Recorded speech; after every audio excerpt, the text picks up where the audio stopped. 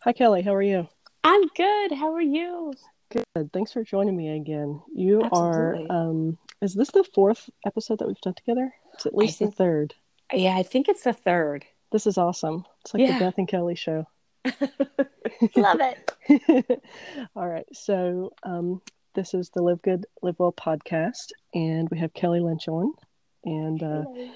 we'll go through where to find her on the internet at the end. But today, I believe we're going to talk about finding our voice. Yay. I love Yeah. it. So you and I probably have talked about this quite extensively before, hmm but we can go through it again. So let's start with you. Um, what's your experience with that? Like, let's just dive right in. Yeah. So for me, finding my voice was all about reconnecting to who I wanted to be coming out of my divorce and learning how to recover from trauma after domestic violence. Uh, Finding my voice really meant taking as much time as I felt like was necessary to explore and understand the woman that I was before I was married, the woman that I was while I was married, and then the woman that I wanted to become after marriage. And that really involved understanding what it meant to reconnect to me, redefine me and the way that I wanted to move through the world, but also to be okay with what it is to take up space. Hmm. Yeah. So, Yeah, because especially as women, we're told to be quiet, to be polite, to be respectful, to not say anything that's going to upset anybody, mhm. to be small. Even in a public transportation setting, men are, um, and not to kind of gender assign, but like there's man spreading is a term for a reason. Men are taught it's okay to take up space, Yeah. and your comfort takes precedent over somebody beside you sometimes. And as hmm women, we're taught to just deal with it. And so now, people like yourself are feeling a lot more empowered because you've gone through just the opposite of that, and of disempowerment. Exactly, exactly. And I think there's so much value in this idea of understanding what it means and looks like behaviorally to take up space and figuring out, well, because it's such a subjective experience for women, what taking up space for me will look like will look completely different from what it looks like for the next person. Sure. And that's okay. We need to give ourselves permission for that to be okay. Number one, but then number two, to understand, well, what do I want from this, and how can I create a sense of comfort in what it means to take up space. Hmm. It's especially in my practice when I'm working as a therapist as well as when I'm working as a coach. The second that I bring up this concept to my female clients, there's an instant visible physical shrinking away from it of, oh, I don't want to do that. What does it mean if I do that? Am I wrong or bad Hmm. if I take up more physical or figurative space? And the answer is always no. You're not doing anything wrong. You're actually doing everything exactly right. But how do we get there in the first place? I think it is such an important conversation for us to really take the time to understand. So I think it really begins with identity and understanding who you are and why you are and what you are, and knowing how to kind of separate out those categories to be able to look at the moving parts that come together to create you as a whole. Yeah, that's a really fascinating way to put it. I think of it in terms of confidence. Mm-hmm. So when you're just observing people walk into a room, you see someone that walks in with an air of confidence. They have this almost a glow about them, Yeah. and that's the type of person that people want to gravitate to. Mm-hmm. And at least their appearance and their energy convey that they're very confident in who they are. They know themselves, and with that, it takes most of the level of anxiety away of from them, and so they're able to be more present and interact with people. Then on the opposite, you might have somebody walk in that's very meek. Their shoulders are shrunk down. They're looking down at the floor. They're not making eye contact, and you think, oh gosh, like this person, I'm just uneasy around them, and it's because they're uneasy with themselves. So Yeah. that's kind of a very simplified kind of dichotomy in the way I think about it, is confidence or lack of thereof. For sure. And I totally agree with those points. I would want to back that up, or deconstruct that a little bit, rather, Mm-hmm. right, is probably a better way to say that. Sure. Of that, how do we get to the point of being able to move through the world in a really confident way? It is really being able to create an identity that we feel proud of. So where I'd begin with all women around that is being able to understand the difference between your roles, your labels, and then what it is to know your identity. So, and when we can really get a clear picture concretely of what is included in each of those three categories, that's where our confidence begins to evolve out of. Because for sure, you're 100% right about what you said.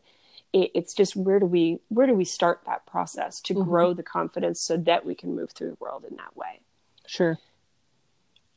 So you're raising a young lady. So how do you approach this with her throughout her life? I know she's very vivacious and not very She shy. sure is. So so how do you manage that? Because she's got a very strong personality, She does. and Yeah. many parents would probably say, be quiet, sit down, don't make a scene. So Mm-hmm. how do you approach this with her in building her confidence when it's I would say a little bit challenging as a parent? Yeah. So the first thing is really to teach her to understand the difference between what it is to be polite and use your manners, Mm-hmm. but then to also step up and ask for exactly what it is that you need in that moment. So my expectation for her is use please and thank you, Mm-hmm. right? Be kind and be considerate. But if you're thirsty, go get a glass of water, or go get yourself a drink. Ask specifically for what it is that you need. If she's hungry, now we're on summer break from school. She'll be going into first grade in the fall. And so her bedtime is edged a little bit later, Mm-hmm. week by week, as we've gotten into summer here. So the other night, she came tearing out of her room at like 9:30 at night, saying that she had had a nightmare. We talked through it, and then immediately after, it was, "Mommy, I want a snack." Mm-hmm. And I think a lot of times we would say, "Well, no, it's nighttime, it's bedtime, you need to go to bed," and just shut that down. But we talked through it, and instead of shutting it down, we got to the point of, okay, she said please and thank you. She explained why she was hungry, because I think she's honestly going through a growth spurt right now, so she's eating Mm-hmm. me out of house and home. Sure. And she had a thing of yogurt, and then she was good, she was happy, and off to bed she went. It's also about, I think, understanding how to foster a lot of independence in her, because there's times where she is absolutely very outgoing, very vivacious, with a really strong will, which I love, and it frustrates me all at once. Um, but then there's other times where she's literally glued to me because she's so shy about a new environment that she's in. So if we're in a new environment, I'm immediately looking at her as, I got you, I see you, go explore. I'll be over here, Yeah. but I'm watching you, right? To let her know, you can go, you can test your limits. And if you're not sure, here's where I'm at. I'm always going to give you that safe spot to land in again. Mm-hmm. That's fantastic. So giving her the freedom to be Mm-hmm. herself and be a kid Yep. with the safety and the support and the comfort of, I'm your mom, I'm right here. Yep. Absolutely. That's beautiful. Good on you. Yeah. She's cool. She is cool. So going back to your experience, so you kind of defined out three periods of time. So Kelly pre-marriage, Mm-hmm. Kelly during marriage, Kelly post-marriage. Yep. Who are those three people in terms of confidence, communication, speaking up, speaking out, speaking up for yourself, and kind of the situation you were in? Sure. they were totally different. Mm-hmm. So pre-marriage, I had been working in EMS already for a few years, and working in public safety kind of, it forces you to be a bit extroverted because you have to deal with the public and you need to be able to manage situations that you're walking into. So I had really been able to step into a place of confidence simply from the perspective of I know how to speak up and use my voice. The challenge that I had at that period in my life was that, you know, I was still very young. I was in my early 20s and I did not have a lot of life or world experience, aside from the very small, very sheltered bubble that I had grown up in. And then the limited experience that I had had up to that point in public safety. So my boundaries sucked. They were awful. And, you know, I would let people come in and pretty much say what they wanted to me. And I would dismiss it and would think that it was okay because I really came from a place of naively not knowing any better. Then when I got into my marriage, my boundaries continued to be awful, which was absolutely a contributing factor to why the relationship ended up devolving to the place that it got to. And my communication was extremely poor. I got to the point where I would bottle everything up inside because I just didn't want to have another argument. Mm-hmm. And I just wanted to avoid the conflict. And I wanted to let everything be nice, to have my little happy family, and it would all be okay. Mm-hmm. But bottling everything up inside, along with a lack of boundaries, you know, got me out of touch, number one, with my voice and being able to have a space in the world. But then number two, gave him permission to begin to control, manipulate, and then abuse me. Sure. Exiting from that relationship, you know, as I think we've talked about on other episodes, there was certainly a significant period of needing to grieve. But then really taking time, I like to call it that this was my period of time where I dated myself. And, you know, if we think about what it means to be in a relationship with somebody else, you're exploring who that person is. You're getting to know them. You're maybe getting to know their family. You're figuring out how to connect to them in safe and meaningful ways. So I needed to do that with me. So I dated myself for, gosh, probably about a good 2 years. And, you know, when I say I dated myself, I would go out on dates with guys. You know, I was not actively seeking a relationship, but just wanted to have nice connections with other people. But the focus was always to come back to me and to reconnect with me and to continue to explore me. You know, I needed that period of time in my life in order to evolve into the woman that I like to say that I am today, of somebody who's able to have really good boundaries and to speak up when it becomes important versus to be able to recognize how to also pick my battles and what's worth it versus what's not, but to move through the world in a way that feels so incredibly authentic without having to apologize for who that person is. And I think that's the place to try to always strive for. And maybe that place is always evolving, which could be cool. Or maybe we get there and it's just juicy and delicious and we just want to live there for a while, which is also cool. Absolutely. I love that you describe it in the way that you did of dating yourself, of you still interacted with other people, so it's not like you were a recluse for these 2 years. Right. Yep. But you got to know who you are. And I think that's so important because what I observe of people is we spend so much time trying to be who we think that people want us to be instead of really focusing on our weirdness and our quirks and what makes us unique and different and sets us apart from our neighbor. Because at the end of the day, we're still all the same. You know, we have all the basic same needs to be heard, to be seen, to feel like we belong to something bigger than ourselves, etc. But what does that look like for each person? I don't know that many people can really articulate that. And for you to spend that much time focused on yourself is profound. And I'm sure you could write a book on what you learned about yourself during that period of time. Yeah, and I would encourage anybody coming out of a relationship that is either actively expiring or past tense expired Mm-hmm. to take that time to really just reconnect with you. When I sit in my therapy practice, one of my favorite questions to ask my female clients is, well, who are you?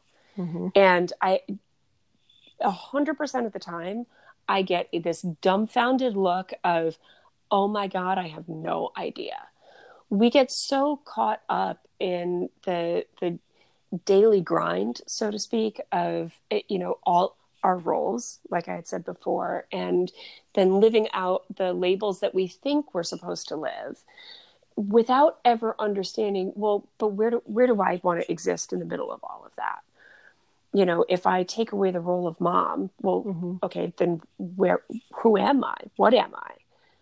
If I take away the role of therapist or coach, well, I still need to be Kelly somewhere in there too, Mm-hmm. So to be able to take time to just reconnect to your humanness, to your vulnerabilities, like you said, to your quirks, to your wants and needs, and to really understand, even at a foundation level, if all human beings share similar wants and needs, it's going to subjectively look different for each of us. And you need to know in order to be healthy, number one, for yourself, and then number two, to be healthy in a relationship, you need to know what you want that to look like. The other thing that I really spent a lot of time exploring were, what were my deal breakers and what were my terms for life? So when I say deal breakers, really what I mean is, if somebody does this thing, whatever it ends up being, inside of a relationship, this is when, no matter how I feel about that person, I'm out, Mm-hmm. because they just broke the deal of what they signed up for or what they said they would follow through on. Obviously a big one is going to be safety issues. Sure. But then another one is communication. And if a person is not consistently able or willing to communicate in healthy, clear, and adult ways in an adult relationship, that's really something that needs to be looked at. And that was such a factor for me in my marriage, that has become a deal breaker, that if we can't communicate clearly and effectively with each other, then this is not something that's going to end up being healthy. And then, when I say terms for life, it's really understanding, deal breakers could be part of that, but it's bigger than just deal breakers. Terms for life is really, what do I want out of my life in order to be able to say, when my time here is done, that this has been absolutely epic, number one. And that number two, I have no regrets. I've done everything that I both needed and wanted to do. So defining terms for life, I think, is a very untalked about topic, but a very important one. It definitely is, and it's fascinating that you put it in that way. Again, I'm always so interested in what you have to say because you have such a cool perspective on everything. Going back to communication and relationships, that's something I've had to work on myself. Mm-hmm. Similar to you described, I used to bottle things up Yep. because I didn't want to rock the boat. I didn't want to say anything that could upset the other person. So if something was done that I was uncomfortable with, or I didn't like, or that hurt my feelings, or the list goes on, I would just not say anything, and I would just let this bottle up, and then a few months later, I would explode, whether that was a fight or a cry or a breakup, like whatever it was just this had been like kind of building under the surface, and then it would explode out in some way. And so Sure. what I really worked on in therapy a few years ago, after getting out of a similar relationship, to what you described, is I did homework. I told my therapist going into it, I really need homework. I need Mm-hmm. assignments to journal things out and lists to make. So I did all of that, and I still have all of those journals. I'm pretty sure of what I bring to the table. What are Yeah. red and green flags? What are deal breakers? Mm-hmm. Red flags in my view are the deal breakers, but for some people they just might be a strong warning about Yep. something. Mm-hmm. What do I want out of life? What do I want in a relationship? Yeah. What do I want in my partner? All of these things. And I think if more people took time to simply just think about it and maybe define it out like that, it would we would have a lot more successful relationships happening, because I just don't think enough of these deep things that we need as a human interacting with another human get talked about or addressed.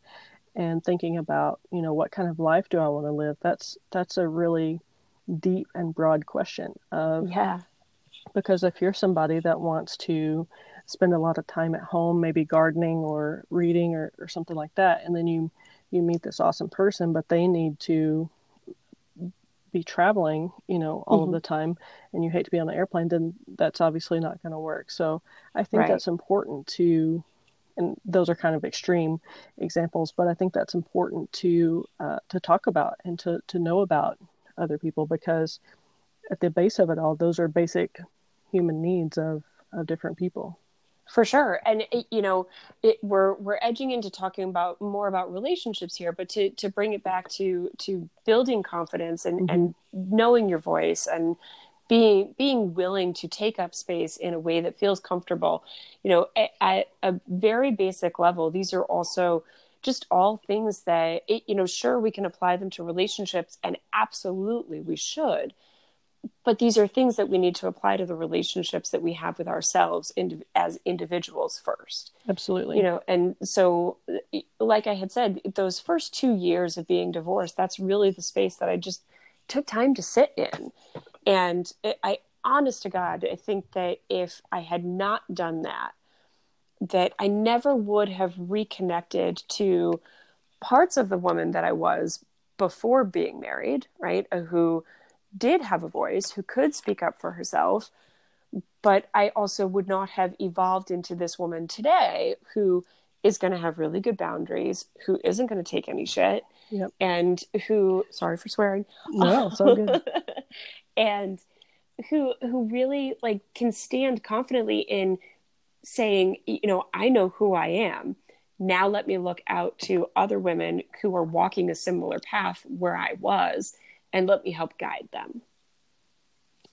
Absolutely. Yeah, thanks for bringing that back around. I did kind of digress a little bit. It's all good. It's all good.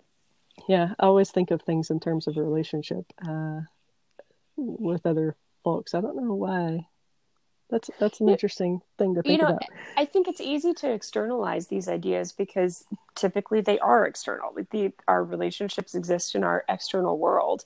And so it's so concrete. That's the first place that our brains are going to go to, of it being able to think and process the concrete stuff, because that's the simplest for us to be able to kind of wrap our heads around. When we look at the internal process for all of this, like I had said, with the relationship that we have with ourselves, that's so much more abstract because you don't necessarily see it on a day-to-day basis the way that you're going to see something that's concretely right in front of you. It's as silly as this sounds. There's times when I'll just sit in my car, I'm driving somewhere. Like today, my daughter's with her dad for this weekend, and I'm going to pick her up at 4. So it's a 45-minute drive to go get her. That's my thinking time. That's my Mm-hmm. time to just sit and proverbially, not actually, look in the mirror at me and check in with, okay, how am I feeling? How am I doing? Do I like what's going on in my life right now? And am I living up to or living towards my terms? Am I fulfilling the things that I've said that I was going to go fulfill? And am I proud of that? That's it. We all need that time to just have a little bit of space to really nurture the relationship that we have with ourselves. Because when we can come from a place of healthy, I'll call it self relationships, then we're going to be able to externalize that to the world, not only have healthy relationships with other people, but again, be able to move through the world in a way that really is that confident picture. Certainly.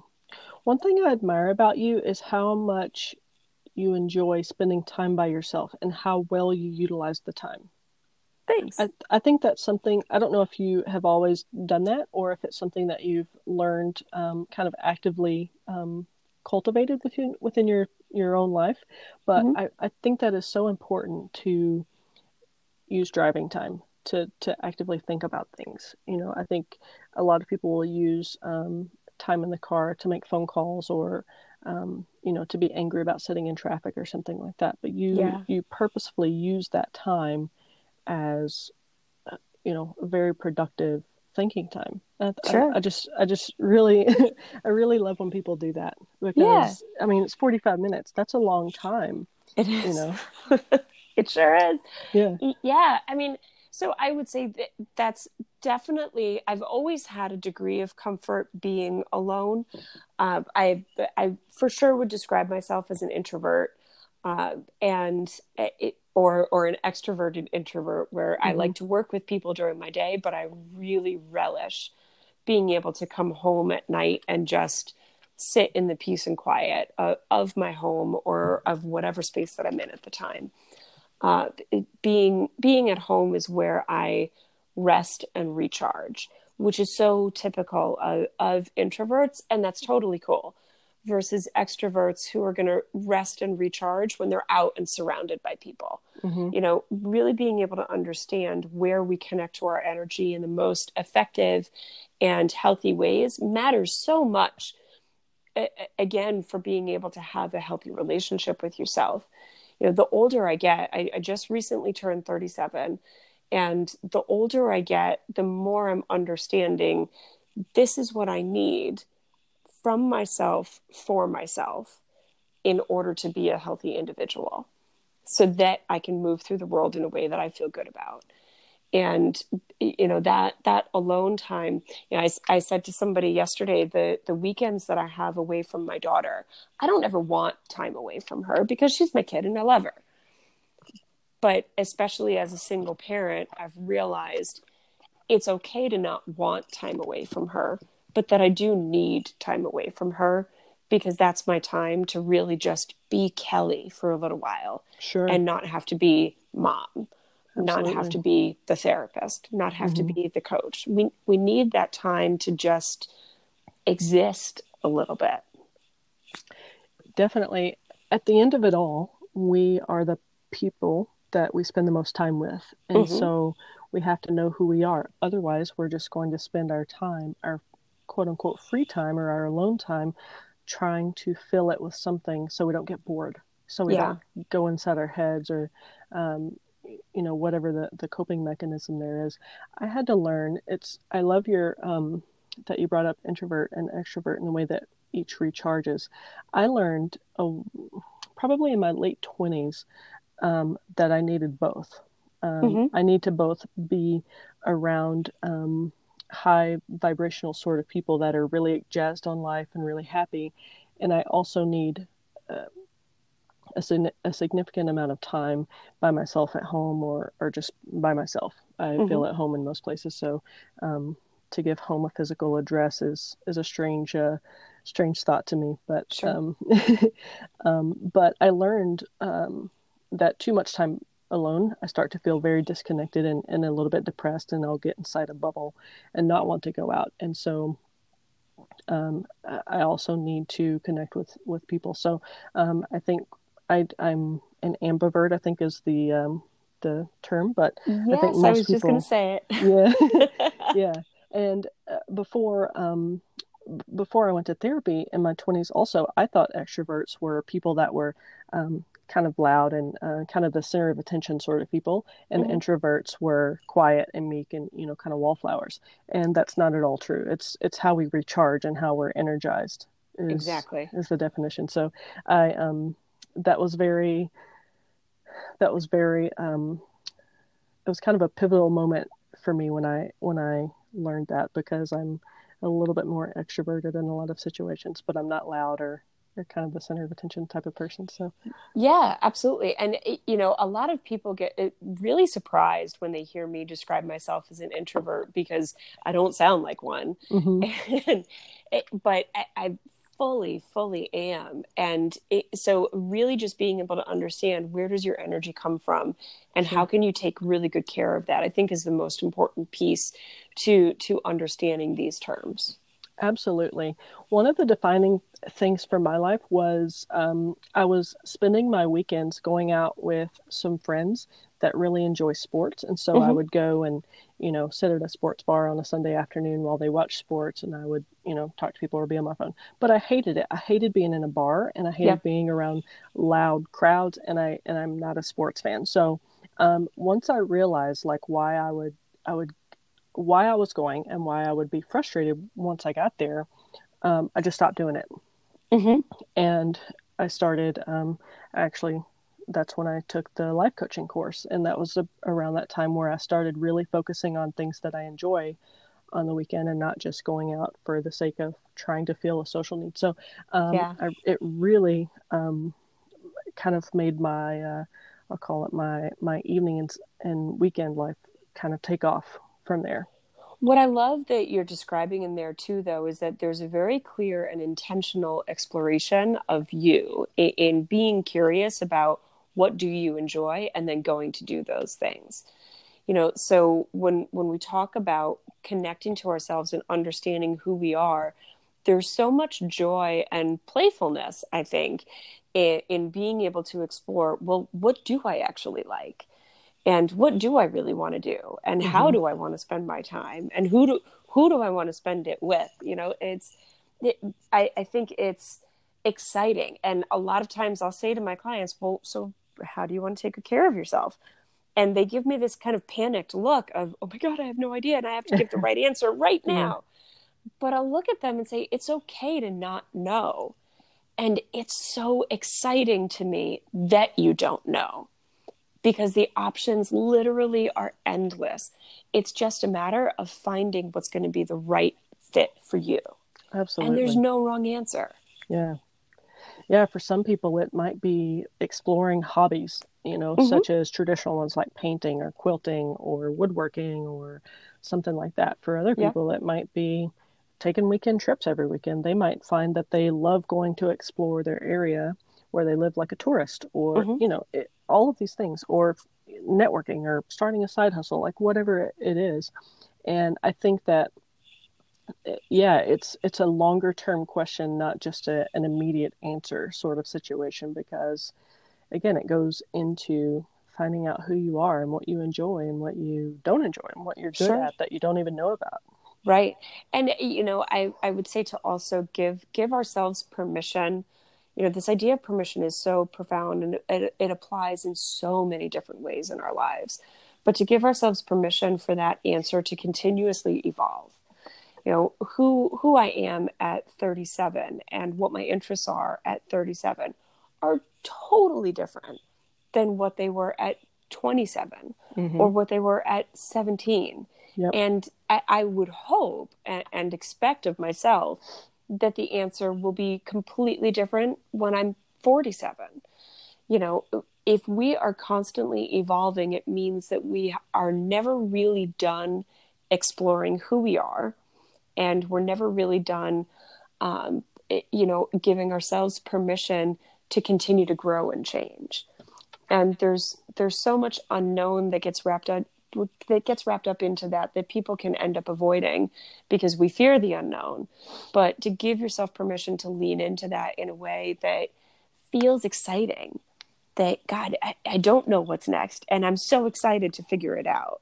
I don't Absolutely. know what's coming, and I'm so excited to get surprised by what life has in store for me. It always gets better.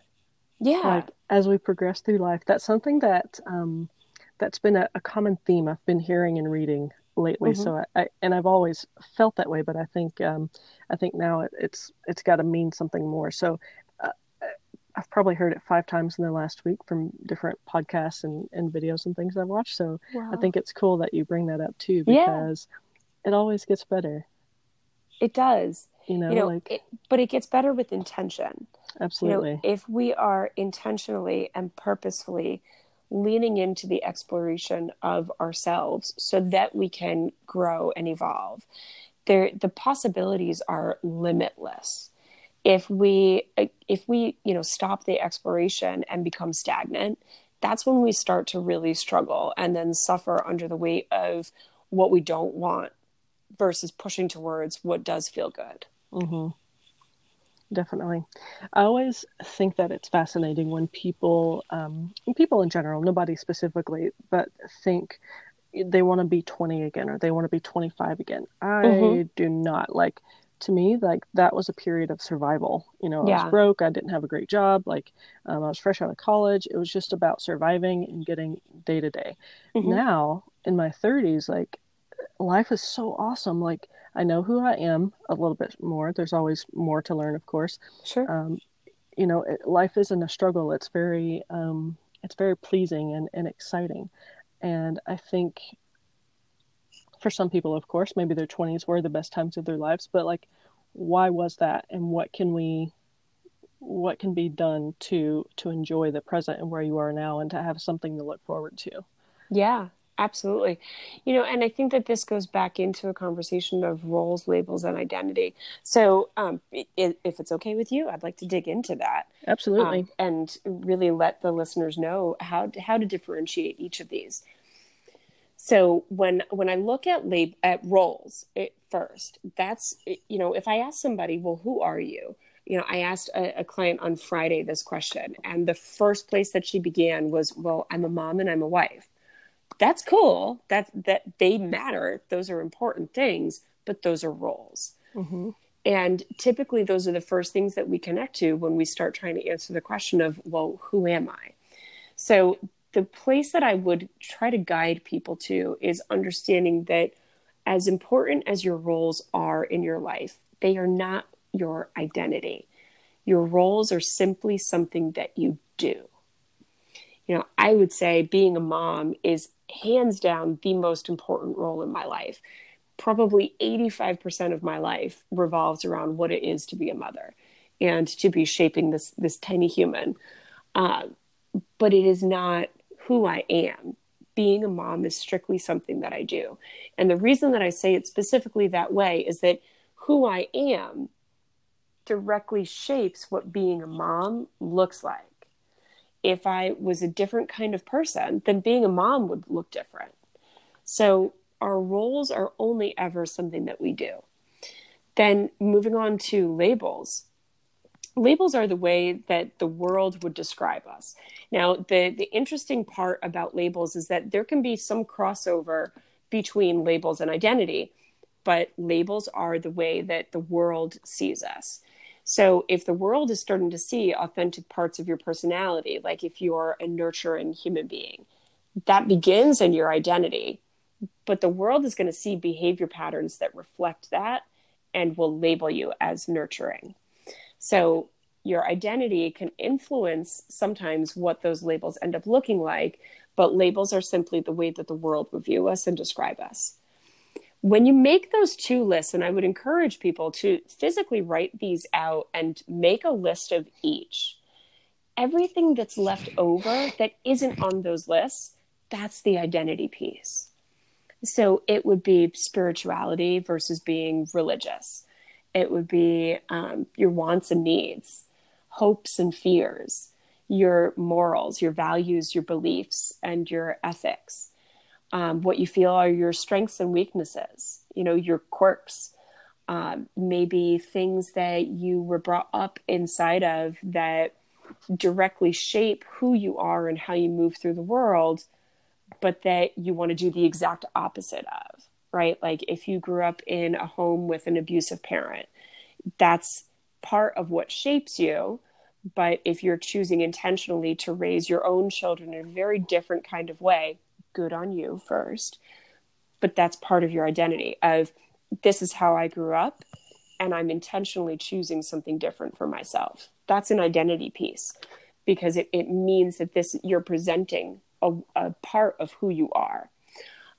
So, those three lists, and again, I'd encourage people to write these lists out specifically and separately, and then really examine what's on there. How do you feel about each thing that's on those lists? And do you feel like it's complete? If it's incomplete for where you're at in your life right now, there's your opportunity and your invitation to go explore and play, date yourself for a while, and really just get in touch with who are you versus who are you becoming. Yeah. It's a lot of information. That is. I'm trying to think through it all. Yeah, I'm a big fan of homework and making lists because putting pen to paper engages the part of our brain that just kind of slows us down and makes us.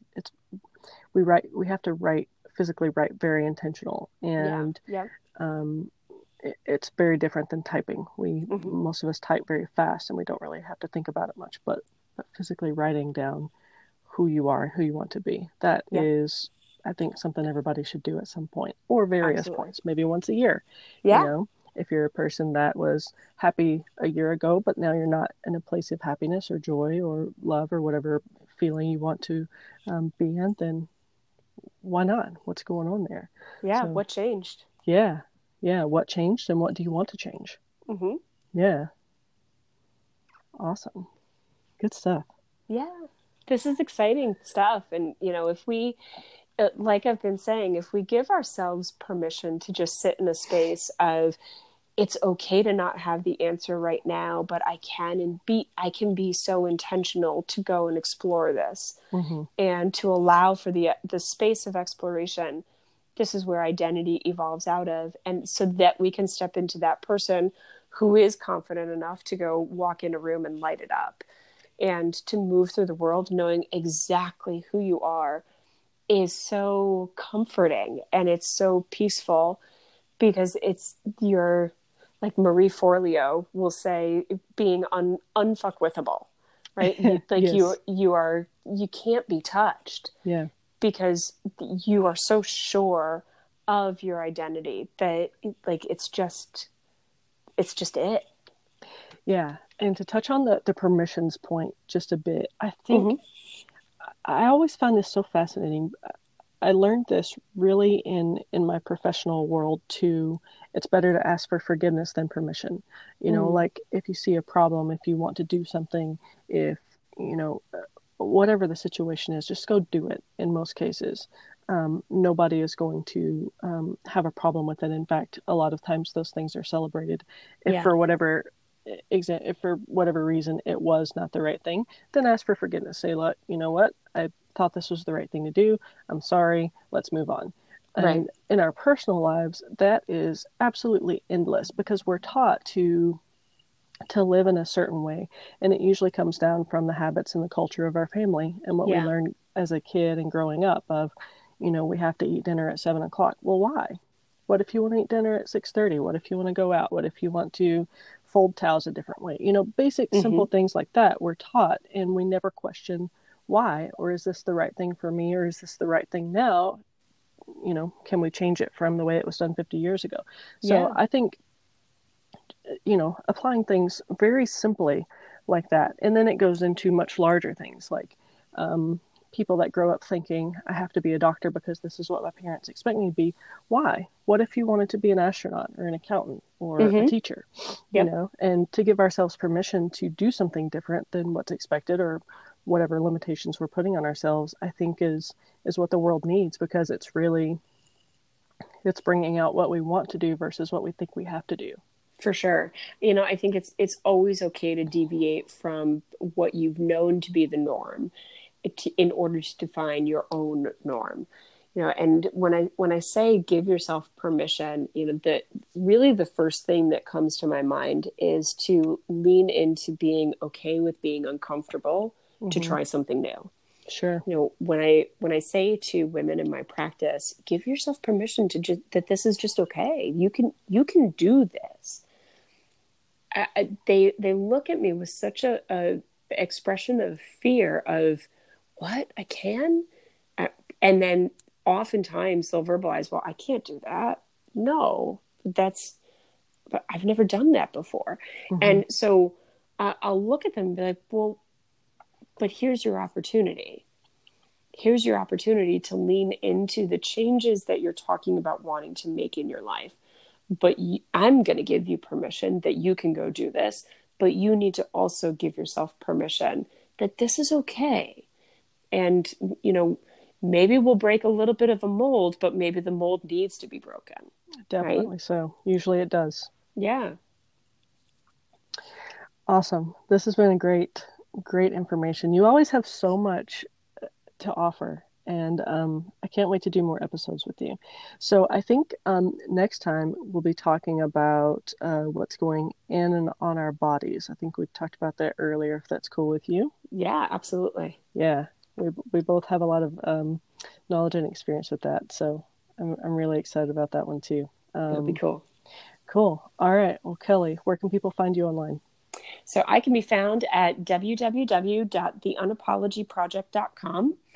I can be found on Facebook as The Unapology Project and on Instagram as unapologetically.authentic.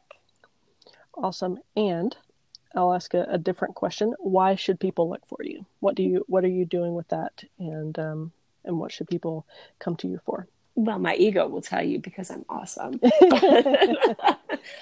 I believe that my superpower exists inside of helping women find their voice and do all of the things that we've been talking about today.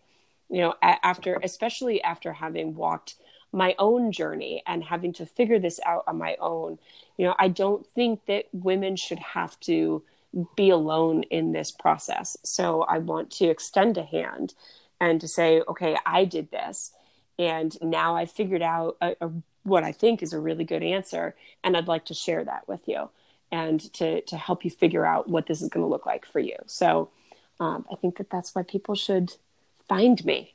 Absolutely. Rock on. I hope everybody does. Thanks. All right. Well, this is episode 7 of the Live Good, Live Well podcast. And again, thank you, Kelly. Absolutely. Happy to be here. Thank you so much.